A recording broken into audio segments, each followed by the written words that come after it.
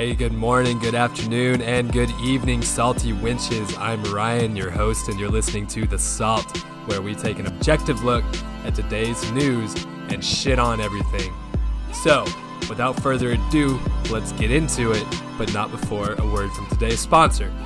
Today's salty sponsor is Politicondoms. That's right, Politicondoms. They will help you shield your peen, your ween, and keep your vag clean. For people who carry HIV, those are highly intolerant views. HPV, highly partisan views. Merpes, Skerpies, Mamaria, and Fabidia, and the list goes on. It will also keep you from knocking up or being knocked up by any flat earthers, anti-vaxxers, and the like. So, if you're interested in receiving a 95% discount at checkout, go to www.keepthosedumbfucksoffmyjunk.com and use promo code SALT at the end of the checkout. Now, today's topic is Gordon Sondland's hearing.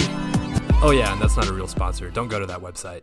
First off, we need to get into who is Gordon Sondland. Well, right now he's the ambassador to the EU. He was actually appointed to that position after he donated $1 million to Trump's inauguration.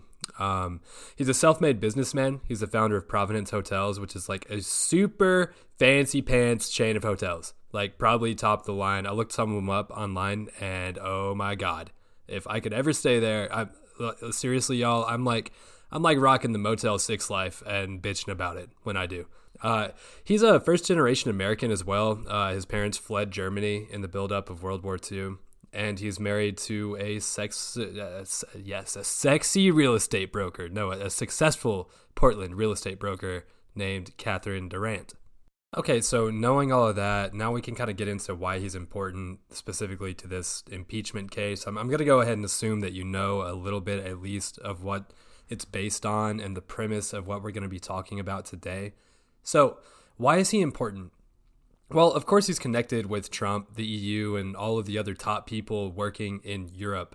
And that includes former special envoy to Ukraine, Kurt Volker, oh my God, and Secretary of Energy, Rick Perry. Side note, I emailed Kurt Volker, holy fuck. I cannot say this dude's name. You know what? Fuck this dude and his name. But either way, I emailed him one time. Extra fuck him because he never responded to me. And now let's go ahead and take a little bit of time to talk about how the Democrats and Republicans in Washington have been acting towards each other in this whole show we've been seeing for the past week or two. Impeach him, impeach him, impeach him at all costs. Impeach him, impeach him, impeach him. We don't like the way he talks, yeah. Okay, so that's how I interpret what the Democrats have been saying on the news, in the hearings in Washington, and just the narrative that I've heard since Trump was elected. So now let's take a second to hear from the Republicans. Yep. That's right. It's been a fucking circus. Am I not the only one that's just astounded by what I'm seeing coming out of the fucking capital of the United States, much less what's presented to us on the news? Look, guys, we can't keep acting this way. Something's gotta change. But I'm getting ahead of myself. Let's talk about the hearings a little bit more and what a couple of different news outlets have to say about it. Sondland's apparent bombshells didn't come out until his third try before the committee, after he refreshed his memory and revised his initial round of testimony to lawmakers.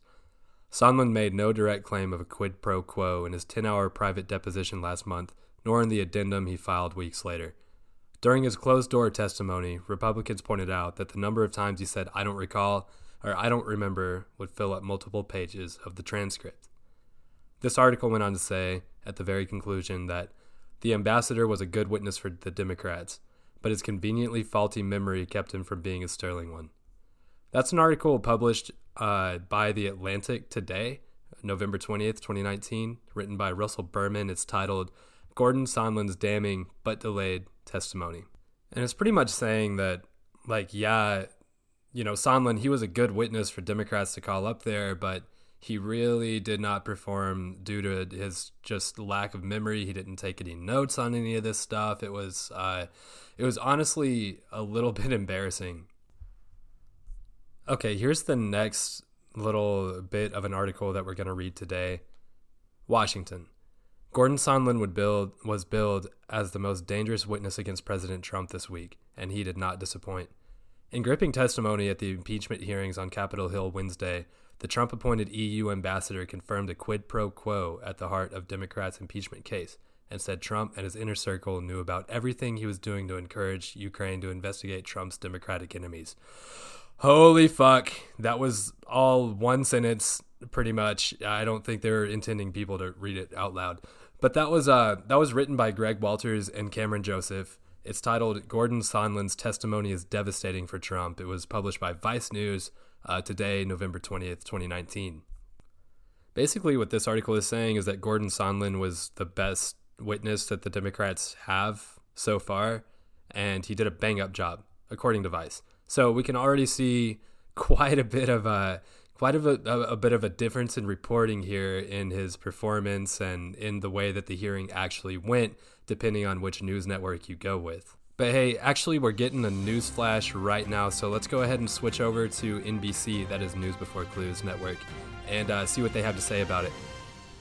Thank you, Ryan. I'm here today, broadcasting live from New York. We have received word that President Trump has actually given a new quid pro quo to Russia's President Vladimir Putin, saying that he will, quote, withhold World War III efforts from the United States against Russia unless Russia investigates Pizzagate. This is what President Vladimir Putin had to say about it. We in Russia, we not know what exactly Pizzagate, but we pretty sure it hurt Hillary Clinton again, so fuck that bitch. We are Russians. The report came today at about 5:30 p.m. Eastern Time. We'll keep you updated. I am Richard Strokes. This is NBC, signing off. Dick Strokes, everybody, the most reputable news reporter in the news network that I just made up. Is it impeachable? Stay tuned to find out.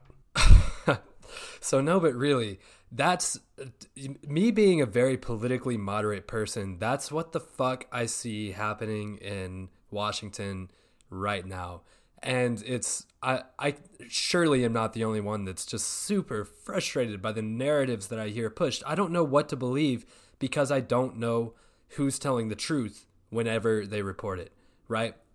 There's so many complex intricacies to this impeachment case that, like, dude, that probably means that there's not a good one to begin with, because if there was, it wouldn't have to be so fucking complex with all these crazy loopholes you have to go through to find any sort of good information. But you know what? That's why we don't just take our news with a grain of salt. That's why we take it with the salt. That's right, the MFN salt. All right, guys, thank y'all so much for listening today. That's it for today's episode. Be sure to rate, comment, subscribe, all that. Pretty soon we're going to have a forum coming out for salty winches and salty subscribers to communicate with each other and myself. Hey, we're also going to be doing more of these episodes about these impeachment hearings because that seems to be super interesting and it also is dominating the news right now. So, until next time, my friends, take it easy.